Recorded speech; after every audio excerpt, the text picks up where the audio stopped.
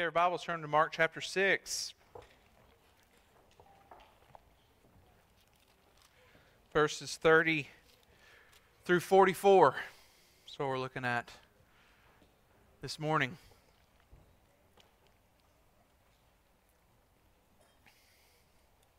Hear now the word of God. The apostles returned to Jesus and told him all that they had done and taught. And he said to them, "Come away by yourselves to a desolate place and rest a while." For many were coming and going, and they had no leisure even to eat. And they went away in the boat to a desolate place by themselves. Now, many saw them going and recognized them, and they ran there on foot from all the towns and got there ahead of them. When he went ashore, he saw a great crowd and had compassion on them, because they were like sheep without a shepherd. And he began to teach them many things. And when it grew late, his disciples came to him and said, "This is a desolate place, and the hour is now late. Send them away to go into the surrounding countryside and villages and buy themselves something to eat." But he answered them, "You give them something to eat." And they said to him, "Shall we go and buy 200 denarii worth of bread and give it to them to eat?" And he said to them, "How many loaves do you have? Go and see."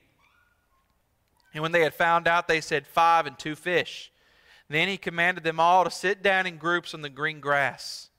So they sat down in groups by hundreds and by 50s. And taking the 5 loaves and the 2 fish, he looked up to heaven and said a blessing and broke the loaves and gave them to the disciples to set before the people. And he divided the 2 fish among them all. And they all ate and were satisfied. And they took up 12 baskets full of broken pieces and of the fish. And those who ate the loaves were 5,000 men. It's God's word for us this morning. Let's go to God now and ask for Him to bless it. Father, thank you for this word. Holy Spirit, thank you for inspiring it. God, we thank you that it's inerrant, sufficient for us this morning. God, we need your help to understand it, though. We are not sufficient in ourselves to understand your word, God. And in fact, we confess this morning that apart from you, we can do nothing. So, God, will you enable your messenger this morning to preach without error? God, will you enable your church this morning to receive the word of God and to test everything by the scriptures and to submit to your word and to obey it and to see Jesus. God, that's what we want this morning. We've sang these beautiful songs about the supremacy of Christ and Jesus. We do believe that you are so unimaginably great. And God, we want to see you just a little more clearly in this story. So, Holy Spirit, will you open the eyes of our heart even now to see you for who you truly are, the perfect provider. In your name, Jesus. Amen. Today we are studying this miracle that's recorded in all 4 of the Gospels. It's in Matthew, Mark, Luke, and John. And the fact that this happened, that it's recorded in all 4 Gospels, shows us that the early church saw this miracle as a really big and important deal. They loved to tell this story. And that makes sense to us, right? Because we love to tell this story, do we not? I mean, this is probably the most famous miracle of Jesus. It's in all the children's Bibles.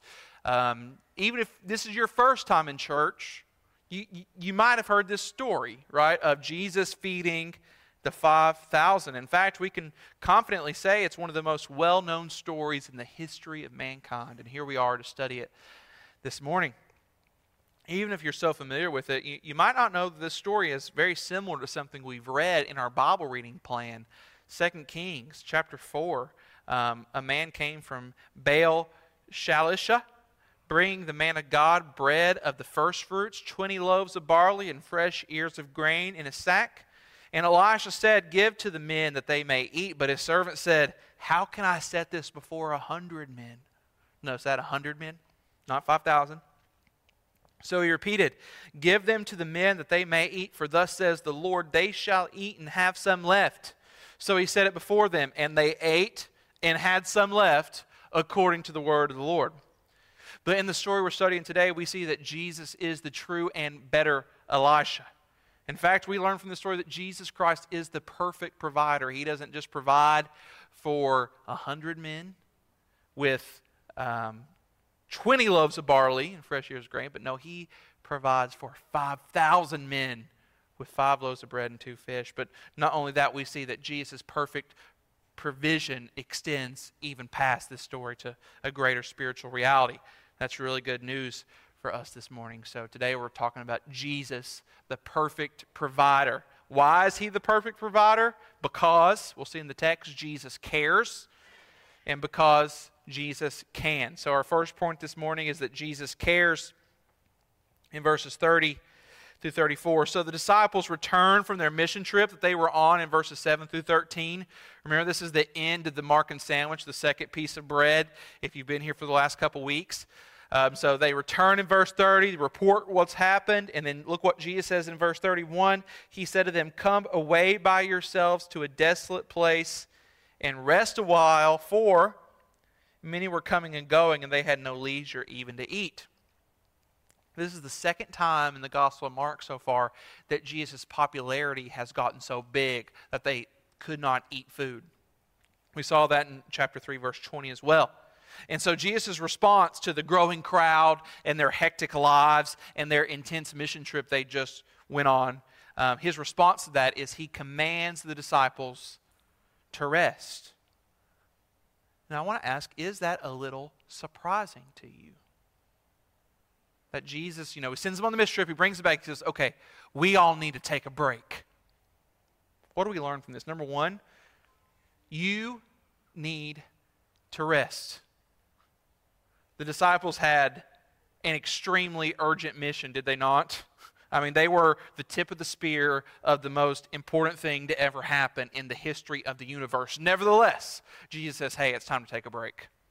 You could see where Jesus might say, hey, we need to go. It's too important. Too much is at stake. The kingdom of God is at hand. But even here he says, hey, we need to get away for a while. We as human beings can't just go. There's wisdom here we see in Jesus Christ in ordering his disciples to take a break. There's wisdom in the command of God to take a Sabbath rest. What else do we learn here? We learn that Jesus cares about his disciples, do we not? Jesus doesn't just see his disciples as tools to be used or people to be exploited. Even in this moment, in the urgent mission that he was on, Jesus wants what is best for his disciples. He wants them to flourish as people. And when he notices they need to slow down, he has them slow down. Jesus Christ is still the same today. That's why Matthew 12:20 says, a bruised reed he will not break, and a smoldering wick he will not quench. That's why 1 Peter 5:7 says, cast all your anxieties on him because he cares for you. Jesus cares. Jesus isn't just concerned about you hitting your evangelism quota for the month. Okay, Jesus isn't, he doesn't just see you as a nursery worker. Okay, that you just have your role to play here at this church or in the kingdom, and you need to do that, just do that, and burn yourself out. That's not what Jesus wants. He doesn't want you to kill yourself and burn yourself out. He asks his disciples to rest, to come away for a while, to go to a desolate place and take a break. Now, the danger in this application is this application really is for every single one of us, but in a way it's not. Okay, in my flesh, I almost struggle to put this in to this application because for many in the church today, a command to rest is not as needed as a command to work hard for the Lord. But I do want to give the application for those who need it, that it's good to take care of yourself. It's good to take a break. It's good to rest, and just to remind you that Jesus loves you. Did you know that, Christian? That Jesus loves you this morning? Did you know that Jesus cares? And he sees his disciples going to and fro, everybody coming in and out, and he says, hey, it's time to take a break. Okay, so the disciples are tired. They need a break. And remember that Jesus also has a human nature who also got tired. If you have questions about that, BGU starting up as we study the doctrine of Christ here in a couple of weeks. So Jesus is probably tired and in need of a break as well. So they go off Verse 32, they went away in the boat to a desolate place by themselves. Okay, so they're going, it's almost like a retreat. Okay, we need a break. We need a vacation. Look what happens in verse 33. Now many saw them going and recognized them, and they ran there on foot from all the towns and got there ahead of them. Crowds see Jesus and his disciples, and thousands of people start running. The crowd at the end of this is described in verse 44 as 5,000 men. So imagine this with me, that you have been working at Vacation Bible School all week long. And Vacation Bible School is finally over, and you make the decision it's time for a vacation. You need a desolate place, right? Let's say it's Kokomo. So you pull up to Kokomo, finally ready to take a break. And as you pull up to Kokomo, there are 5,000 children waiting there for you to host a Vacation Bible School for them. I want you to ask yourself, how would you respond? How would you react in that situation? That's basically what happens to Jesus and his disciples. They've been doing so much ministry. They've been working so hard. They finally decide it's time to take a break, and then here's the opportunity to do ministry again. The vacation is over already. The retreat is ruined, you could say. How does Jesus react here? I think we learn something so extremely precious about Jesus Christ. Look at verse 34. When he went ashore and he saw a great crowd, and he had compassion on them. If I saw those 5,000 kids in Kokomo, I don't know if I would have felt compassion in my heart. Right? I don't know. Jesus has compassion. Do you personally know about the compassion of Jesus Christ? Compassion, as we see here, is the knee-jerk reaction of Jesus' heart. These people come up, even though it inconveniences him, he feels compassion. What is compassion? It literally means to be moved from the bowels with pity. We might say to feel deeply in the heart. For a picture, think about the story of the Good Samaritan. He sees a man who fell among the robbers, half dead on the side of the road. He sees the man, and it says in Luke 11 that he had compassion, and that compassion leads him to go and bind up his wounds. He pours oil and wine on him. He sets him on his own animal, brings him to the inn and takes care of him, pays 2 days' wages to the innkeeper and says, take care of him, whatever he needs, I'll pay it when I get back. That's what compassion is. It's caring so much that you do something about it. Okay, so Jesus felt so deeply for these men. No one cares like Jesus Christ. We see in this story. I saw a quote a couple of months ago, and it said something like, I couldn't find it exactly, but it said, you don't know someone's spiritual maturity until you see them not get what they want. Okay, and then it kind of reveals where they're at spiritually. Well, look here. Jesus didn't get what he wanted. He did not get the retreat, did not get the rest. But what comes out of Jesus in this moment? Pure compassion. That's who Jesus is. He's the compassionate Christ. Jesus' knee-jerk reaction to these people should be so comforting to us, because Jesus Christ is the same yesterday, today, and forever. And that's what we as Christ's children will always find in Christ. Ever abundant, overflowing compassion for his children. He cares for you. That's how we see Jesus cares. And why did Jesus have compassion in the text? Why did he care so much? Look at the text, verse 34. He had compassion on them because they were like sheep without a shepherd.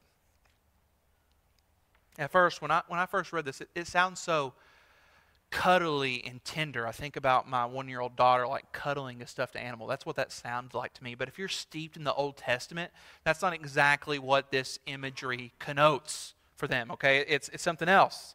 It's this phrase, sheep without a shepherd, was used in a leadership or military context. 1 Kings 22:17.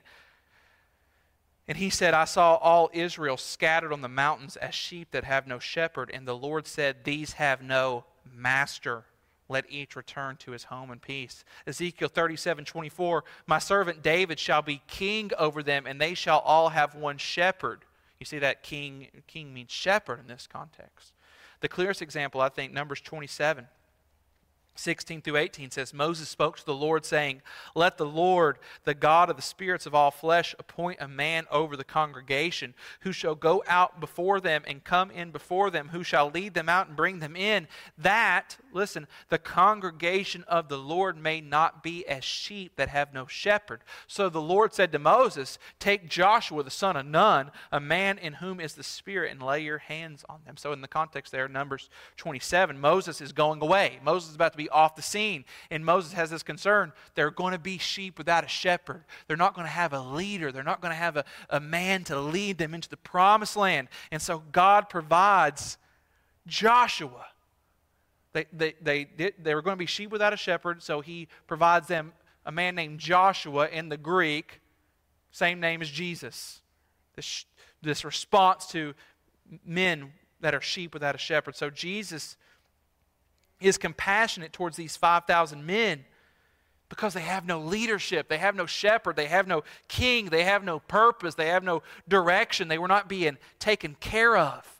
And they needed a shepherd, they needed a king, they needed leadership. This could have been a judgment on King Herod, who we just read about last week. Remember, compromised King Herod, quote-unquote king.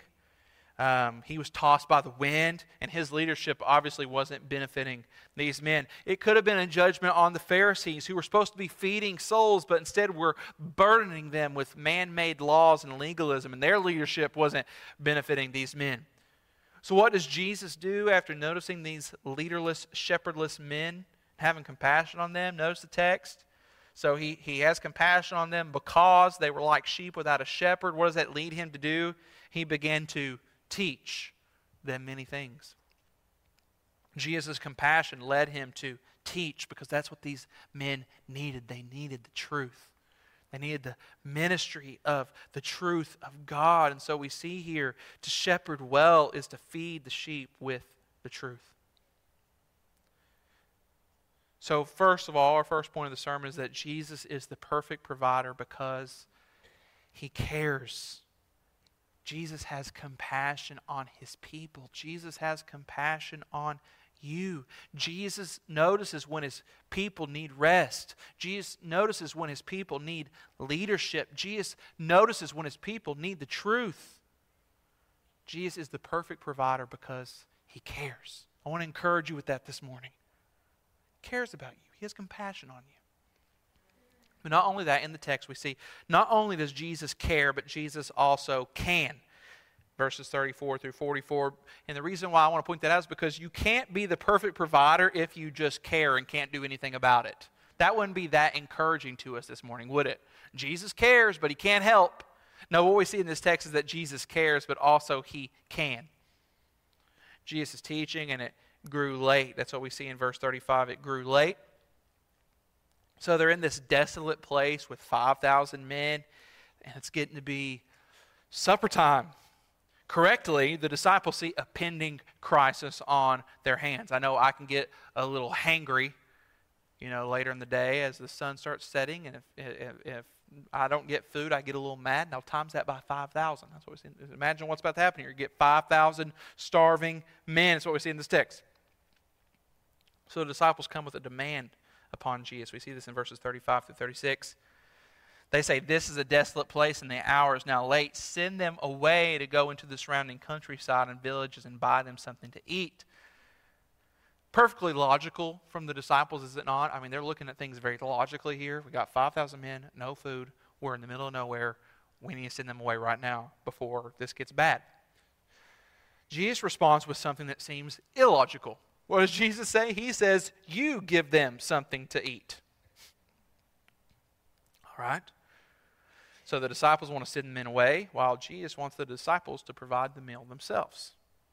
Now, sadly here, I think this is definitely a bad story for the disciples. The disciples don't respond in faith and obedience, but instead respond in unbelief and ridicule. What do they say? They say, this is verse 37, shall we go and buy 200 denarii? Denarii is about a day's wage. So this is like 2/3 of a year's salary. Shall we go and buy 200 denarii worth of bread and give it to them to eat? So they even sort of mock Jesus' idea here, saying it's impossible. They don't realize that Jesus can. So Jesus asked them about their resources in verse 38. He says, how many loaves do you have? Go and see. And when they found out, they said, 5 and 2 fish. Clearly, from a human perspective, there is no way that they could do what Jesus commanded. No way. It's impossible.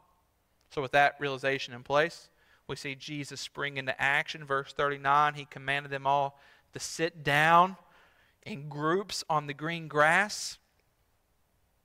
And it's so interesting to me that phrase is included, green grass. Is that interesting to you? It's probably not but it's interesting to me. So I want to talk about it for a second. Okay, so first of all, we know it's a desolate place. So typically we think wilderness, we think desert, but obviously that's not the case. They're just in the middle of nowhere. Second of all, this useless detail like this is usually a mark of eyewitness testimony. It seems like a detail that Peter would remember and report to Mark. It's almost like, why else would you put green grass?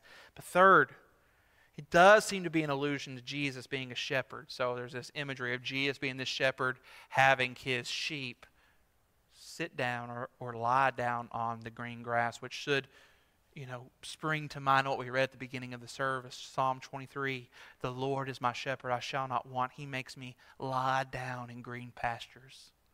So isn't that just a really, really sweet imagery? Jesus says, these people are like sheep without a shepherd. I'm going to be their shepherd. I'm going to teach them. I'm going to make them lie down in green pastures. That's what we see here. Jesus had them sit down in groups. We see this in verse 40, by hundreds and by 50s. Would be reminiscent of Israel, Exodus 18:25, if you want to look at that up later. But now the stage is set. Jesus takes the limited resources, 5 loaves and 2 fish, looked up to heaven and said a blessing. Obviously we don't know exactly what Jesus prayed here, but the table prayer common to Judaism at the time was, praise be to you, O Lord our God, King of the world, who makes bread to come forth from the earth and who provides for all that you have created. That'd be a good guess of what he might have prayed here in this moment. So then he, as we see in verse 41, he said the blessing, he broke the loaves and gave them to the disciples to set before the people. So he takes the 5 loaves and the 2 fish after praying. He starts handing them out to the disciples, and the disciples start handing out food to the people. And somewhere in all this, the account does not say exactly when and how, the bread and the fish were multiplied in such a way that all ate and were satisfied. Do you see that? They start handing out, they start doing their work, and it just keeps passing, it just keeps producing and producing and producing, and everybody eats. Now, some liberal scholars try to rationalize the story by saying something like, this shows us the principle and power of sharing. Okay, that if we all just get over our pride and share what we have, then everybody will have a little bit. Obviously not the intention of the text. You see that where they all ate and were satisfied. These were 5,000 men in a desolate place. They didn't just get a small morsel of bread. They were full, okay? These were hungry men, and they ate as much as they wanted. It's a miracle, okay? They all ate, and there were even to-go boxes, okay? This is not a principle of sharing. This is a principle of a miracle. See the to-go boxes in verse 43? They took up 12 baskets full of broken pieces and of the fish. Okay, so what do we learn from this story? We don't learn about the principle of sharing, okay? Even though I want to teach my daughter to share. That's not what we learn here. The first thing we learn is that Jesus is God in the flesh. That's what we learn here. Romans 4:17, God is described as the one who calls into existence the things that do not exist. Okay, God's the only one who can do that. Calling into existence the things that do not exist. Consider the creation of the universe. Nothing existed, and then God spoke and everything came to be. Only God can do that. And the New Testament describes Jesus Christ as the creator of the universe. John 1, in the beginning was the Word, and the Word was with God, and the Word was God. He was in the beginning with God. All things were made through Him, and without Him was not anything made that was made. Jesus can bring something out of nothing, and thus, since Jesus can, Jesus is God. Second, consider what happens with Israel in the wilderness when they are hungry. Think about that story. They had no food, they had no resources, but God fed them with manna from heaven. You can read about that in Exodus 16. God alone can provide food out of nothing. And in this story, we see Jesus can provide his people with bread in desolate places. And thus, since Jesus can, Jesus is God. That's what we see in this story. Jesus is the Son of God incarnate, God in flesh, Jesus Christ, and he is the perfect provider. In this story, we see the 2 points. Jesus cares and Jesus can. And I think this story should show us that you can trust him to provide everything that you need. That's why Paul says in Philippians 4:19, "And my God will supply every need of yours according to his riches in glory in Christ Jesus." See that? That's a promise to claim. So this morning, do you need truth? Jesus is the perfect provider. Do you need purpose like these men did, leaderless men? Jesus is the perfect provider. Do you need change this morning? Jesus is the perfect provider. Do you need wisdom, peace, hope, joy, healing, love, forgiveness, material needs, eternal life? Jesus is the perfect provider. He cares about you and he can do something about it. And I love this application because honestly, I don't know what your need is this morning. You might not even know what your need is this morning. You might not really know what the problem is, right? We could be complex creatures sometimes, can we not? But I know the one who cares and who can. Jesus Christ, the perfect provider.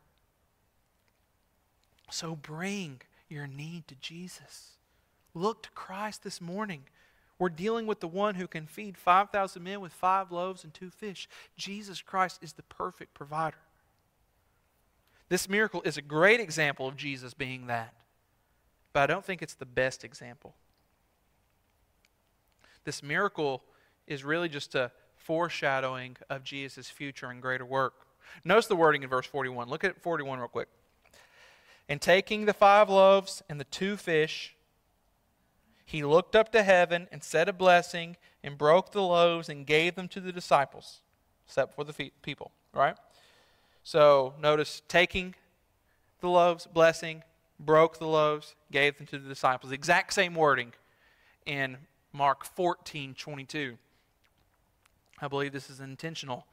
Look at what it says in Mark 14:22. "And as they were eating, he took bread, after blessing it, broke it, and gave it to the disciples and said, 'This is my body.'" So Jesus provides a feast in chapter 6, but he provides a greater feast in chapter 14.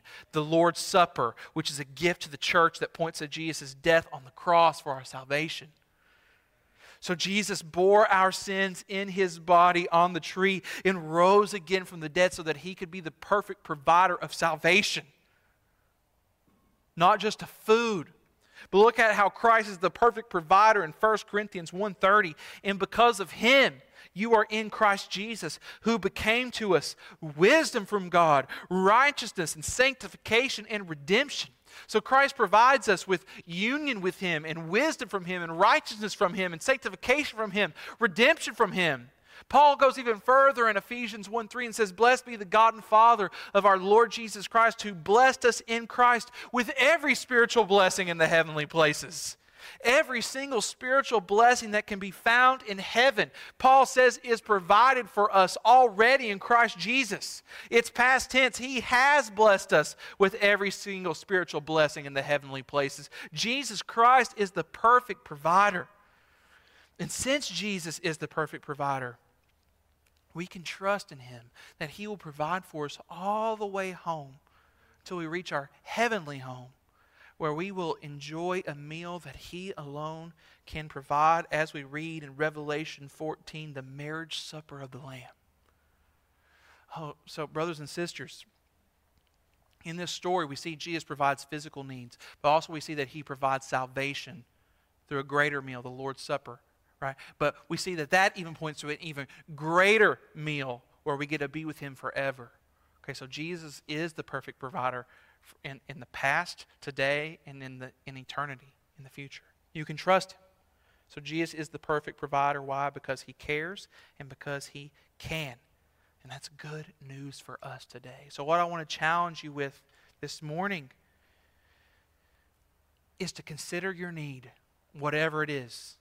Whether it's physical, whether it's financial, whether it's mental, whether it's sin that you've never brought your sin to Jesus, you've never had a relationship with him. I don't know what your need is. Maybe you're struggling in a certain way. What I want to encourage you to do is take that need and I want you to bring it to Jesus.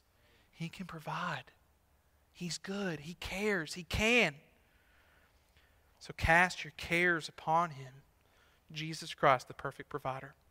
Let's pray. Father, thank you for sending your Son, Jesus Christ. Jesus, thank you for caring for us. God, I pray that your people can understand your compassion, that you feel deeply for us. Jesus, I thank you for your compassion.